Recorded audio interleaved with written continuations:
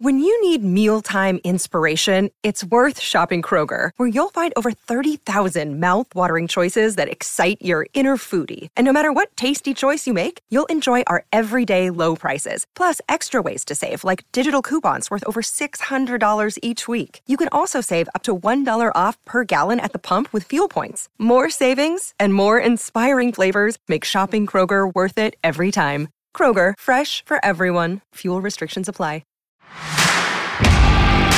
You're listening to Garibaldi Red, a Nottingham Forest podcast brought to you by Nottinghamshire Live. Hello and welcome to episode 2 of Garibaldi Red. I'm Matt Davis, your host, and we should have been talking about yet another win, I guess, but this is Nottingham Forest and it never goes to plan. So I'm joined by former Reds defender, a Reds legend, I suppose, Steve Chettle, to kind of look back on that game a little bit and talk about Steve's career and what he's up to now with Basford United in management. So thanks for joining us, Steve. No problem, Matt. I suppose after the Leeds game, everyone thought this was the year, and then Forest played so poorly against Charlton. Even though I know you didn't see the game, you kind of caught up on it. Do you still think this might be the year after 20 years of exile from the Premier League? I think success this year would be getting to the playoffs. I think automatic promotion is a big ask, but when you're round about it and you have an opportunity to get into those automatic places, it does seem a bit disappointing. Obviously, the result last night after the Leeds game, but that's the Forest way. You go 2 steps forward, you have to take a step back. Can you understand, as a manager as well, how a team can be so good in one game and so poor in another? I know Forest made some changes in force and a couple otherwise. From a coaching point of view, can you understand how a group of players can underperform so much after playing so well? They're human beings, for one. The euphoria of the game obviously leads on Saturday from doing so well. Changes that the management's made, and I think he's admitted that he possibly might have got it wrong last night. That's just human beings, that they can't perform that level all the time. I think the ones that do perform that level all the time are the ones that are top of the Premier League, as opposed to fighting for playoff place in the Championship. And because it's Nottingham Forest, I guess we wouldn't be surprised if they went to West Brom and won now. Just the way. Well, every chance. Like I said, the Leeds game was huge. They played really well. The spirit and the application of the workload was fantastic, and they go to West Brom and hopefully the same result will happen. A 2-0 win would be lovely. It's been 21 years now since the Reds played in the Premier League. You played in that team.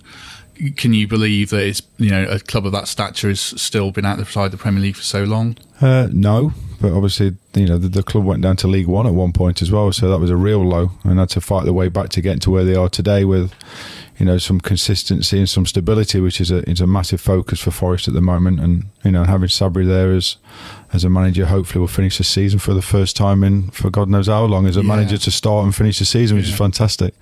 If we go back, obviously you played 400 odd games for the Red as a 14, 15-year-old growing up in Nottingham. Could teenage Steve Chettle imagine you'd have played that many games for the club? No, I didn't imagine playing one. 14, 15, I'd signed schoolboy forms and was training with the first team at 15, going in on holidays with the team that would won European Cups, which is a bit scary. But when you're around it at 16 and 17 years old, being an apprentice, and then training with the first team and playing the reserves at 16 with my boyhood era, John Robertson, in the same team, you think, crikey, this is exciting. Made my debut at 18, and like I say, it was 400 plus league games and over 500 appearances. It's something I'm very, very proud of. Do you still recall that kind of first meeting, walking into the change room when there's John Robertson there, Gary Birtles is still there? We weren't allowed in that dressing room to start with. We was in the other dressing room, so they changed in the home team dressing room.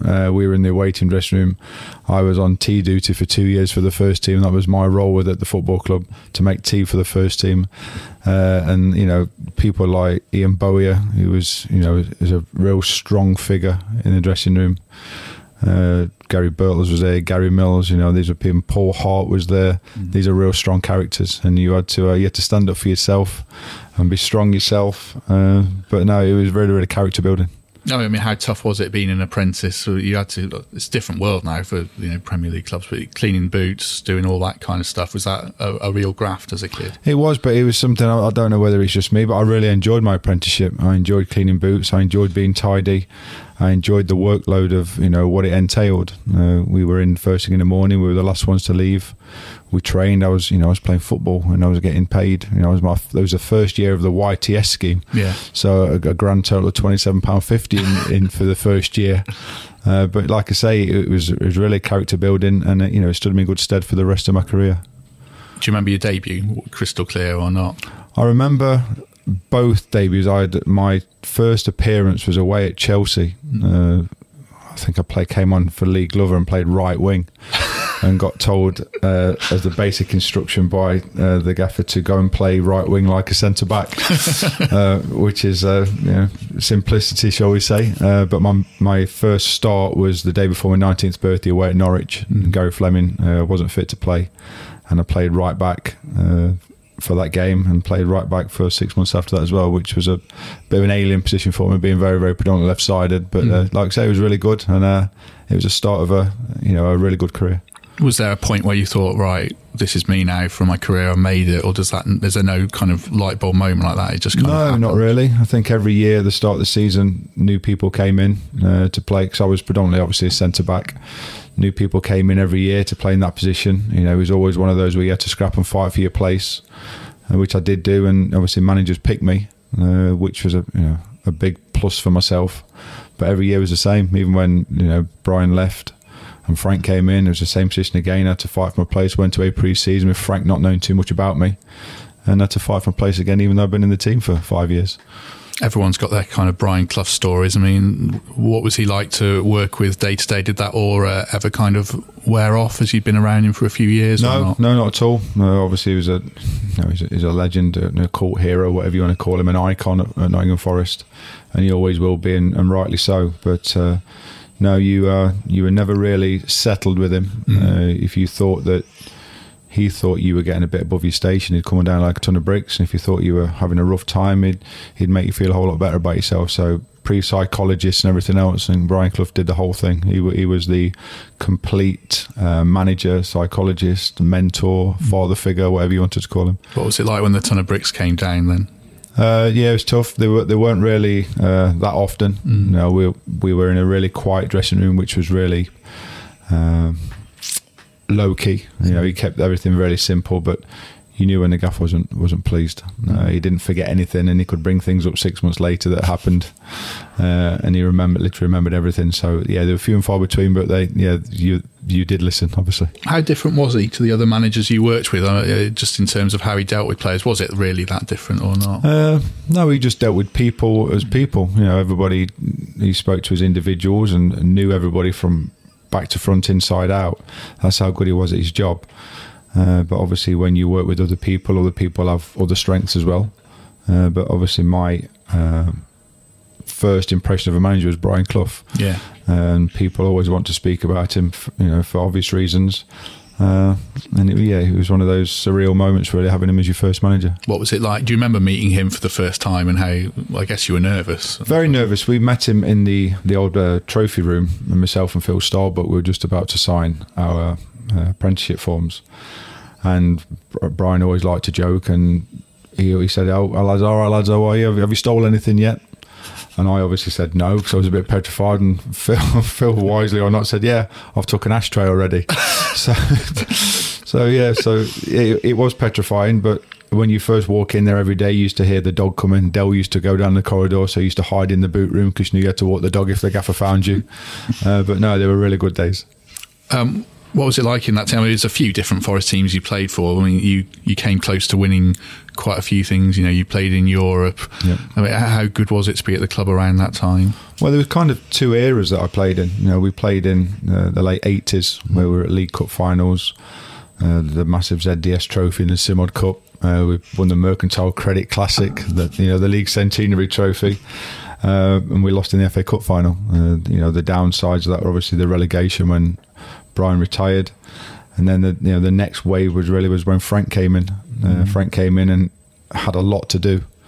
The game had changed. The Premier League had started, Frank made some really good signings, and we finished third in the league, which was madness, and qualified for the UEFA Cup, the old Europa Cup now. So, yeah, that was a really changing of the guard, but it was really, really good and really, really a lot of fun. The UEFA Cup, even the UEFA Cup ties.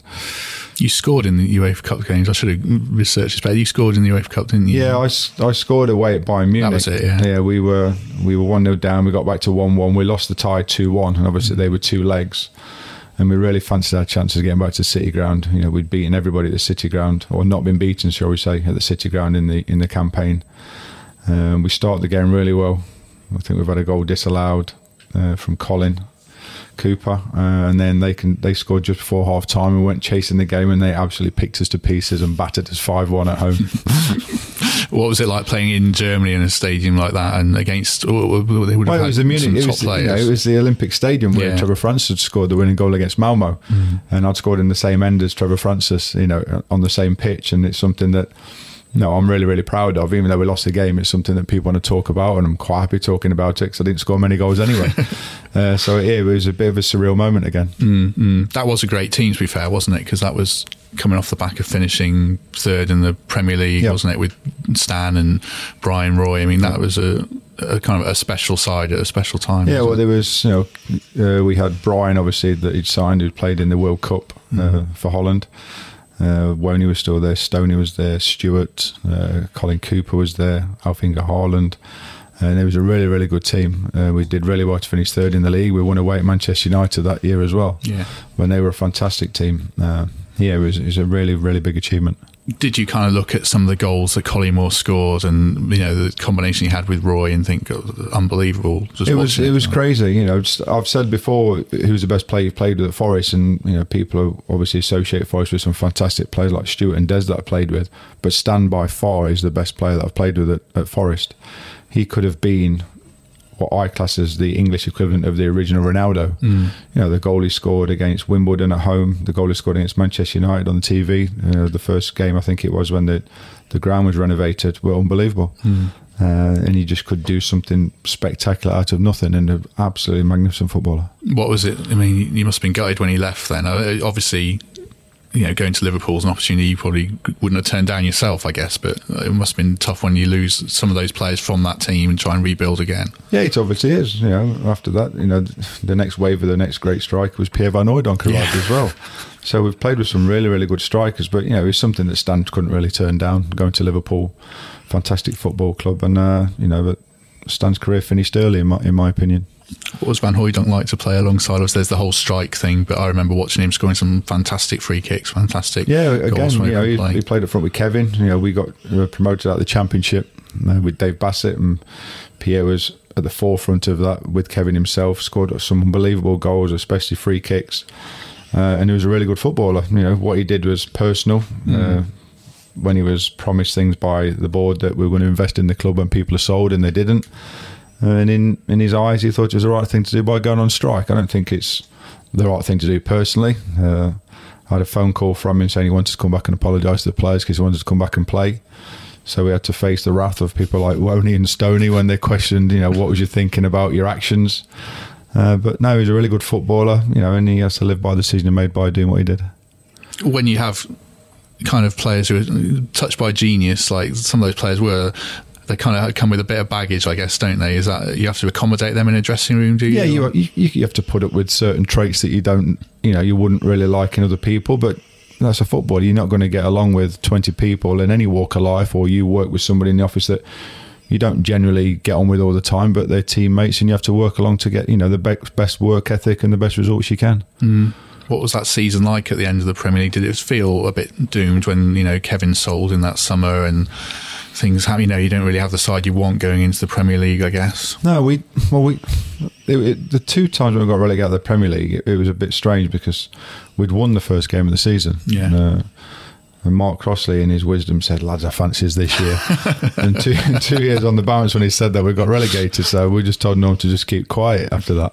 But we weren't really ready for the last year, when Brian was there, and then obviously we weren't really ready for the other year when we got relegated also. And then in that last year, Ron Atkinson comes in, and what was that like? It was a bit topsy-turvy. The whole year was a bit of a mess, really. And Ron came in, obviously had a great track record to try and firefight, what was, maybe the inevitable, really. It was interesting, shall we say. Frank Ron had his own ways of doing things. He enjoyed playing a five-a-side, even though he was in his... he played still? He played still on the left wing. Yeah, played on the left wing and five-a-sides, and obviously thought he was the best player, and he had his own way of doing things, but they didn't work for us, shall we say? No. If we go back to the kind of the better days, I suppose, was that 91 FA Cup final, does that still stick with you? Because the way it panned out on the day, I think sort of everything went against you in a sense, didn't it, with Gazza and the own goal and all that kind of stuff. I think if Gazza would have stayed on the pitch, I think we would have won. But if the referee would have done what he should have done, Gazza should have got sent off anyway. The first two challenges were way beyond reckless. He's nearly taken Gary Parker's chest off with a straight leg, and he's nearly taken his own knee out and Gary Charles' knee, where Stuart scores from a free kick, but Norm saves a penalty, and you think, wow, this is our year. Especially for Brian, who hadn't won the FA Cup, but now we conceded obviously from Paul Stewart, and then Des scores the own goal, which makes us lose the FA Cup final. But it's something that I don't really remember too much about. You get caught up in the whole euphoria of the FA Cup, and I've never really watched the game back. I've seen the goals on various platforms, but it's something I don't remember too much about. It just really was a really disappointing day for us. Is that because it's too painful to watch back? You just don't want to see it? No, I just haven't got around to watching it. When you lined up in the tunnel before the game, do people look over at Gazza and think, he's wired and fired up? Absolutely.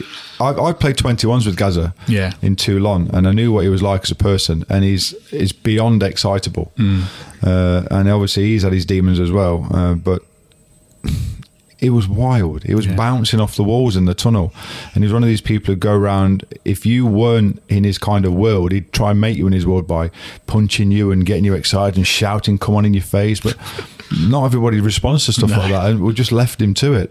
But it was exactly the same in the tunnel at Wembley, and it showed he was a tad excitable for the first 10 minutes of the game. Did you think something's going on here? He's going to do something? No, he was just normal. That's how he always was. He was like that. He'd probably do that one week and be a genius, like he could be on the pitch, but that's just his character. How did that hurt the team going into the next season, do you think? I don't know whether there was a bit of a hangover or not. Like I say, it all seems a long time ago, Matt, now. And you try and recall all these various parts of your footballing career, which lasted obviously 14 years at Forest, and there's a lot of things that you can fall back on trying to remember, and some of them I don't. No. I speak to Norm regularly, and Norm remembers literally everything. He's like the gaffer, and Norm's stories to the gaffer are fantastic, but I don't remember as much as Norm. So obviously you'll probably know more because you've read up on stats and everything else more than I do.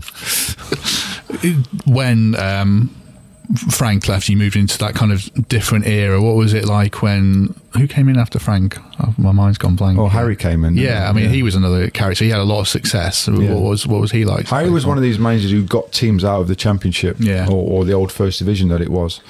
Again, he set up a team really, really well.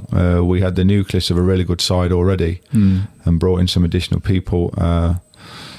But then we got out of that, and it was hard again in the Premier League. And Harry was, when I left in '99, when I was told I wasn't really needed anymore, I sent an SOS out to Harry, who was at Barnsley, and said, Harry, I'm not wanted around here anymore. Can I come up for a month on loan? So I went on loan for a month to Barnsley in '99, the early 2000, and then we got to the playoff final that year. We got beat by Ipswich in the Premier League playoff final. But again, Harry was really good to me, set teams up well, and was one of these people who can get people out of that league into the main league. Did it hurt the way you left Forest? Because yourself, Ian Woe, and a couple of that generation, you were shoved out, really, weren't you? Yeah, we were probably the end of the line, shall we say. And David Platt had obviously come in, and his remit was probably to build something that he wanted, and we didn't fit purpose, which is fine. He did it in a very honourable way and said, listen, if you can find yourself a club, you can leave now, which I did.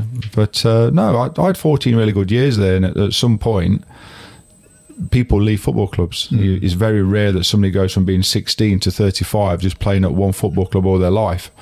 It would have been a dream, but it wasn't. And I had 2.5 really good years at Barnsley. Then I went to Grimsby, went to Burton Albion and played Ilkeston and stopped playing myself. So I don't really miss playing because I chose to stop playing myself when I got to age of 36. Just kind of lastly on your career at Forest, history's really harsh on Platt in terms, well, not harsh necessarily, how fans judge him. He's not liked. You listen to a few players talk about afterwards. They talk about, well, he was a great coach. He brought new methods in. He was probably ahead of his time in that, but he wasn't necessarily the best manager. I mean, what are your kind of recollections of? I completely agree. I thought he was one of the best players that we had in training, even though he's the manager. I don't think he played himself enough when he probably should have. His coaching methods were fantastic. The first pre-season we had were way above anything I've ever done. We were working from heart rate monitors. Yeah. He brought in proper nutritionists. You know, we all sat down to eat at lunchtime for some really good meals. Nobody went home anymore. They just stopped for lunch at work. But like I say, some of his management decisions on how he spoke to people, in my eyes, weren't great. But, you know, that's him as a person. And like I say, he did the honourable thing with me and let me go move on to new things. What was it like pulling on a different... I mean, Barnsley playing red, but what was it like putting on a different red shirt after all those years for that first time? Yeah, it was strange. Yeah. It was strange, obviously, driving... You know, I wasn't just driving across Nottingham anymore. I was going on the motorway to get to Barnsley. But I knew some people up at Barnsley already. Obviously, the manager was a big part of why I went there. But no, for 2.5 years, I really enjoyed my time up there. Still speak to people up there, and it's a really good club. I remember that playoff final against Ipswich. Yeah. You got kind of blown out of the water in the end, didn't you? In the end, we went 1-0, scored a penalty. We missed a penalty just before half time. And Royster scored a hat trick or something like that? I remember.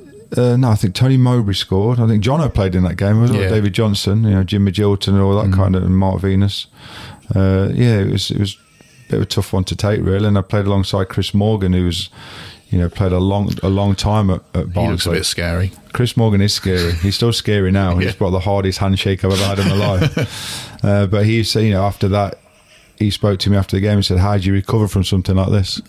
I said, you'll learn from it. You know, he said, just remember how this feels and you'll grow from it from there. And he had a really good career. Do you think, because you played so long at the top, a bit like Steve Bruce and never played for England, you played under 21s, do you think perhaps you were a bit unlucky in that sense not to get closer? No, not at all. People have asked me this before. I said, you know, were you unlucky not to play for England? No, because they were better players than me. You know, you're talking Steve Bruce who didn't get an England cap, and myself, you know, we had Tony Adams, Terry Butcher, Des, for example, you know, all better than myself.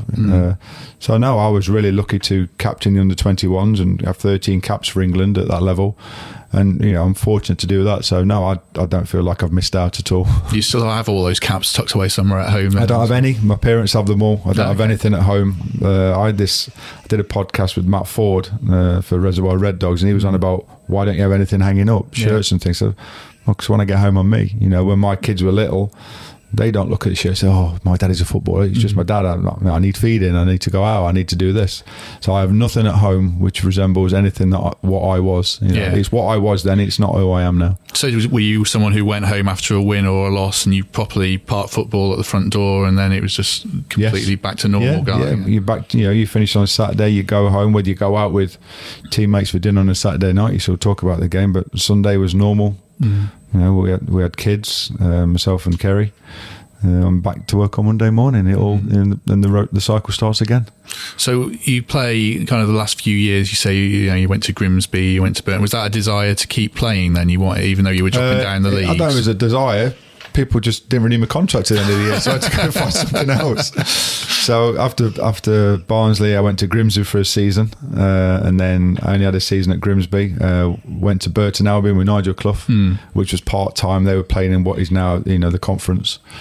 So that was just 2 nights a week, and I found really bizarre having nothing to do during the day. And then I had a year at Burton. Nigel again wanted to go younger. I was 35. And then I had a year at Ilkeston Town. I finished playing with Phil Stant.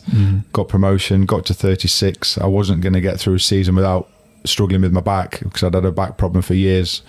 So I just decided to stop playing. It was a whole lot easier. And like I say, I don't miss it because I've chosen, to stop that feeling of wanting to play on a Saturday afternoon. I don't miss that at all. You wouldn't have played in the Man United Cup tie for Burton then? That was we lost to Hartlepool in the first round proper when I was at Burton. That was live on the TV. I was at Burton. It was great.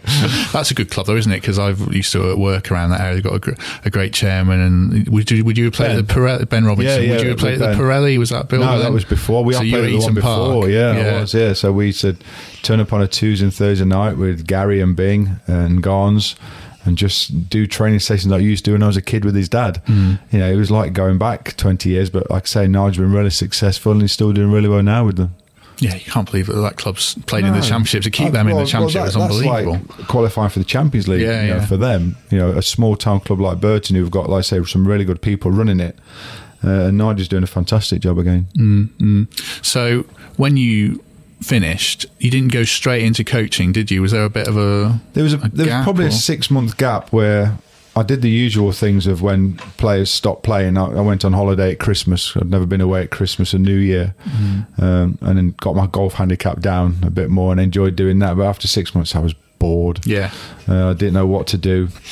I did a bit of painting and decorating around the house and did it for other people that, you know, because I had nothing to do. Then my son got involved at Forest with the under-10s, Callum. And I went to watch him at the Nigel Doty Academy, which was just Wilford Lane then. And I thought, surely there's something I can do to give something back to the game. I asked about how get involved. They said you have to go away and do your coaching badges, and I was petrified.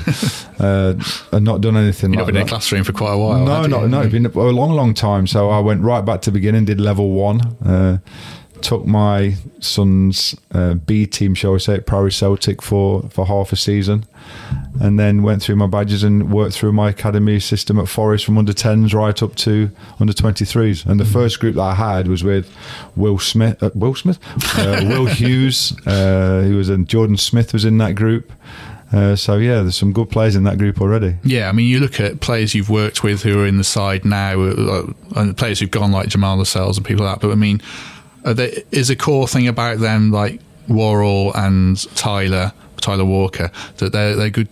Well, we're going to say good kids, good men. Is that a fair thing to say about them? The academy system at Forest was fantastic. I mean, they brought up people really well, and they were looked after really well, and it's all about respect and hard work. And especially people like Joe, who came into this late. Joe Worrell spoke at Baseford United just after Christmas, because we have 6-month appraisals at Baseford just like you do at other academies. And I found Joe's appraisal among my records on my computer, and I printed it off. And some of the kids were disappointed in their grades at Baseford's Academy, saying, I've only got C/D's where there's room for improvement. So I contacted Joe and said, listen, Joe, I've seen your appraisal and you're full of C's and D's in your appraisal. Will you come and just speak to our kids and tell them what it entails to be a professional footballer? So Joe went, of course I will. One, because he's a good person, and two, I've known him for a long time. And he just told people how it is and what they've got to do to try and get a career out of football. Because I don't think the kids at Baseford, one, know who I am because of the age discrepancy between the two of us. And two, they don't believe me, what it takes to be a footballer. So Joe just came in and spoke really, really well. And that's what kind of person Joe is. And Tyler's exactly the same. Obviously, he's done his apprenticeship now, saying lower leagues, and come back and scored the goal against Leeds, which I was delighted for him. But they're just really, really good kids. Well, young men now. They're not kids anymore. Did you, well, even though you gave Joe C's and D's, did you see a pro in there? You probably did with Tyler. Sounds like he was always... Well, Tyler had a break. Tyler was, I think he was in the academy early. Then he had a break for a couple of years. Went to play for All Whites, for Clifton All Whites. Then came back into it later. So Joe and Tyler were both in the same under-15s group that I was coaching. And Tyler at times played centre-back. He was fantastic at centre-back. And Joe's always had the biggest heart, Joe. You know, I think he realises that hard work over talent, will work as well. So I'm not saying Joe's not talented, by the way. I'm just saying that Joe's work ethic is fantastic, and he's prepared to do whatever it takes to gain a really, really good career. Going up to Rangers, I think, stood him in good stead as well.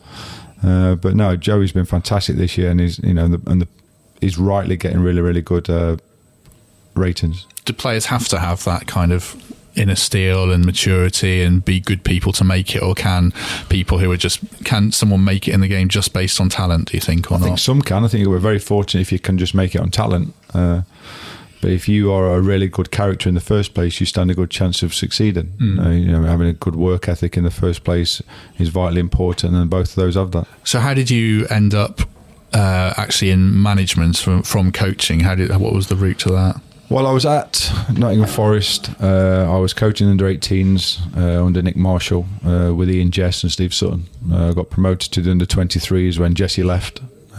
Jesse went on a sabbatical and went travelling the world. I don't think he's come back yet. So I was doing the 23s, and then I was obviously working under Billy Davis when he was at the club for the second time, and I didn't see myself having a coaching pathway to get around the first team. So the assistant manager and academy manager's role came up at Ilkeston Football Club, as it was then, just up the road from where I am. And it was something I was interested in, just to try and cut my teeth in doing what I'd been involved in for so long. So I went up there with Kevin Wilson, ran a really, really good academy programme, which Shay Adams came from, funnily enough, who's now playing Premier League. So it was a good academy system. The first team did really well. We lost in the playoff final of the Northern Premier League, which Baseford are in now. After the second year, I left there and became assistant manager at Nuneaton in the Conference North, after they just got relegated out of the National League. And then after that, I got offered a role at Notts County, as well as being the Ilkeston town manager. So it was a roller coaster from being so steady for so long to the turnover of clubs in the last 4 or 5 years has been a bit mad, really. And now I find myself for the first time proper running an academy and managing the first team at Baseford United. Non-league football's a bit mad in general. I think you're probably lucky where you are at Baseford now to have a stable club, but you've worked at some clubs where, the proverbials hit the fan and there's some odd characters around and you have to swim against the tide the whole time. I mean, what's that like to be in amongst that mess? Yeah, it's tough. There's people who run football clubs who, like I say, again, have their own ideas and how they want things to be done, whether it's through what they've done in their own business or how they do things in their own personal life. Some things you don't agree with, but sometimes you have to bite your tongue and get on with it because you're employed by somebody. I was at Ilkeston Football Club when that went out of business. I was in the changeover of ownership at obviously Nuneaton Borough, as it was then. Nuneaton Town, sorry, as it was then. Now it's Nuneaton Borough. Went to Ilkeston Town when Mr. Hardy was involved there. I was at Notts County when Mr. Hardy was there, and they were entertaining times, shall we say. And now you're at Baseford. And you've got a very like Alan Hardy, a very ambitious chairman, but he seems like he knows what he's doing. But he set you a hell of a job. It's clear. They're ambitious. They want to get promotion. What's it like working at Baseford these days? It's really good. The chairman's been really good to me. The chairman's obviously taken the club from being at rock bottom when he took it over himself, and the club have got 5 promotions in 7 years from various managers. And he's set as the task of trying to get into National League in the next 4 years, which is a big ask because obviously the leagues are really tough that we're in. But the infrastructure at Baseford is really, really sound. We've got a state-of-the-art 3G pitch, which the juniors can play on every night. The first team train on. The academy runs on the daytimes there. And we have 3 outfield grass pitches and a floodlit training pitch. So the facilities down there are unbelievable, and the chairman's a really, really good man with the club at the forefront of everything he does. And you've gone about building a side, that's a local core with some names that Forest fans will know, like Matt Thornhill. Hardcore fans will know, like James Reed and people like that. And you've got some decent players there. We've got, I took my son from Alfreton, who's contacted about Alfreton, who's playing in the Football League 2 years ago with Peterborough. Jack Thomas, who's playing in the Football League with Mansfield Town. We've got people who've played at high levels in the Conference North. And the majority of these people have been together for a while now, and they got promotion 2 years ago out the Evo Stick South to get into the Northern Premier League. We sat just behind the leaders at the moment, who are South Shields, who are full-time and have a fan base of 1,500 plus every week at home. So it's tough to compete, but we're having a go. What's it like working with your son? Does he call you Gaffer and all that kind of stuff? Does anyone call you Gaffer? Do you insist on that? No, I don't. They call me Chet. So I'm not big on. They can call me whatever they want within reason. There's not much shouts of Dad going across the dressing room. It's not something that we've spoken about. But I've obviously worked with him at 2 clubs before, and then obviously went to the Football League for 2 years. And it was good watching from afar and how much he developed. But it's something that's not really mentioned, the dad scenario. I think the players give him more of a hard time than me.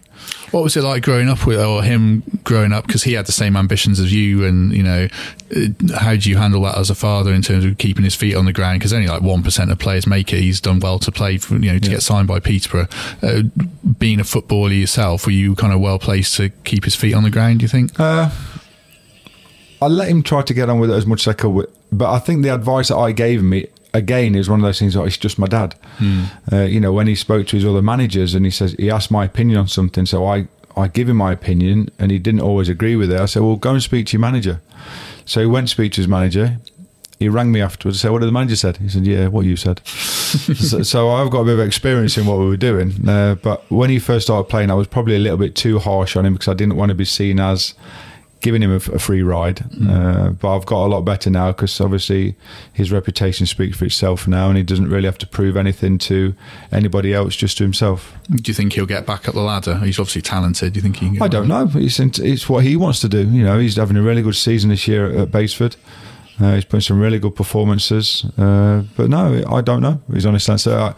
If anybody comes calling, that's something between myself, the chairman, and Callum. But no, I don't know what he wants to do. So, in terms of you as the manager, can you take a little bit of Brian Clough? I probably guess you probably can't, but can you take a bit from Harry Bassett? I think you can take some of Brian Clough on how he treated people. Yeah. First things first, he treated people as human beings, and I'd like to think that my management skills are good. I've learnt a lot from him. You take some structure that Harry did within the training session as well, which I really liked. I like the structure. You take some of Frank on, and how we're developing the team and everything else. And you take some of David Platt as well, I presume. Yeah. So you take a little bit of everything. I think it just all goes into a big pot, but you have to come out as yourself. I don't think you can try to be anybody else. I think you learn from experiences and gain from experiences that you've had, and try and implement onto other people now. I'll go back on a bit of a tangent and come back to that, because when you look at Frank, he came in after Brian Clough and he did an incredible job, because you look at Man United and Arsenal now and how hard it is, when the emperor moves on and the new king comes in type thing. How did Frank do that, do you think, at Forest? By being himself, I think, for one, and signing good players for two. And having people around him that knew how Frank wanted to work. Obviously, Frank had been in management and everything else before, but this was a big step, and there were some big shoes to fill. And from what he did, he made it his own for the time that he was there. And like I say, signing good players and having a good formula. And playing well normally helps. Yeah. So back to yourself as a manager. Do you find you can talk to players now the same way your manager spoke to you, or has society changed, have players changed? Do you have to, because it's kind of the stereotypical thing, you have to handle players with kid gloves these days. Do you think that's fair or not? I think our level's a little bit less prima donna-ish than, from the Premier League especially. I do speak to players one-on-one, and I do speak to players what I class as correctly. Every now and again there are some expletives if a half-time situation comes around and things need fixing, but I'm generally not that person. I think the biggest change we had was obviously when I was an apprentice, you can't do what you were doing then to an apprentice. Obviously now we have a code of conduct and everything at Basford, running the academy, and our coaches adhere to as well, that you're protective of the kids that are in there. There wasn't much protection back in the mid-80s, shall we say. A few kind of quick-fire-ish ones to finish. You mentioned Stan was the best player you played with. I mean, who was just the maddest player you played with at Forest? The maddest player? Because people talk about how Andy Johnson would have been maybe before your time, but there's names like that. Tank was crackers as well. Alan Rogers was crackers. I see Tank on social media, and I've heard Tank on podcasts as well. Tank was crackers. Yeah, and together they were worse. Yeah. Best character you played with, or best mate at the club, and that kind of thing? Well, my best mate was probably Colin Cooper. A big character, Mark Crossley. Yeah. Still speak to Mark, still speak to Colin. So probably best mate Colin, big character Norm. Yeah. Do you keep in touch with a lot of those former teammates, or do you drift apart? Not really, we drift apart. People go and do their own things. Every now and again I catch up with Colin, catch up with Woney. Obviously he was doing really well at Burnley with Daichi. So obviously saw Norm last year because I was across at Notts with him. Yeah. And now I see Norm on his walks, which are brilliant, on social media. So they're the ones I probably speak to the most. Do you think if you were all lumped in a room together, would it all be like it was yesterday? Absolutely. Yeah, we get together occasionally. I think also I speak to Gemmo a lot. And Gemmo, I think they're trying to organise an anniversary for the Nigel Jemson Cup final against Oldham, as it's known in 1990. So if we all do get together, one of those kinds of evenings, there's not much chat to the wife, shall we say. We're normally just together and mucking about as normal. What was your career high point, do you think? Wowzers. Captain in the club, in the Premier League was one. Making my debut obviously is another one. And captain England under 21s is probably in a different tiering system, maybe captaining my country was probably number one. Low point? I mean, I guess leaving would be one of them, obviously. Relegation. Yeah. First relegation. Leaving's not that big a bind for me. You know, like I say, it was inevitable at some point, but the first relegation was really tough. Was that a big shock? Because, you know, you started that season, no one would have predicted that Forest would have been down. It just got gradually worse. I think the league changed, football changed, and we didn't adapt, you know, as quickly as we should have done. And like I said, the year after when Frank came in, we adapted very, very well. So probably the low point is the first relegation, yeah. Last one. Do you wish that you could play at the top level now? Because I'm sure you made a good living, but the money in the game now is just mental. Do you kind of sit there with a little bit of not annoyance, I don't know what the right word would be, but do you think, oh, why couldn't I have played at this time? Absolutely. Yeah. I think I'd be telling porkies if I said no. Envious probably. Yeah, envious, probably played 20 years too early. But like I say, I had a good career, played some really good football clubs, played with a lot of good people, and you know, I wouldn't swap it for anything. But these people are really fortunate what they do now. And management's it for you? You think this is what you love? Management and coaching. This is your for me thing? Now. Yeah. I think I'm too old to play now, Matt. But I mean, for the rest of your career, you'll stay in football for good now as a manager. That's your ambition, you think? Yeah, I think so. Yeah, I'm really enjoying what I'm doing now, and like I say, and I'm learning as I go along still. Obviously at a new club and what our new ambitions are, but like I say, stability and reassurance that the club will survive is our main focus. Cool. Well, we wish you all the best, Steve. Thank you very much. Cheers. Thanks very much, everyone. If anyone wants to leave us a review, that would really help on iTunes. More stars, the better. 5 would be good. 4 we take. We probably don't want it too many lower than that, but it does make a big difference. YouTube, subscribe, give us a rating, give us some good comments. The comments from the first episode were really good, so we're really grateful for that. So yeah, we'll be back next week. I'm not sure who will be in the chair, but we're really grateful for Steve, and thanks for watching or listening, everyone. Goodbye. Thank you for listening to Garibaldi Red, a Nottingham Forest podcast. If you enjoyed today's episode, then please let us know. We love hearing your feedback. We'll be back soon with another episode. Thanks for listening.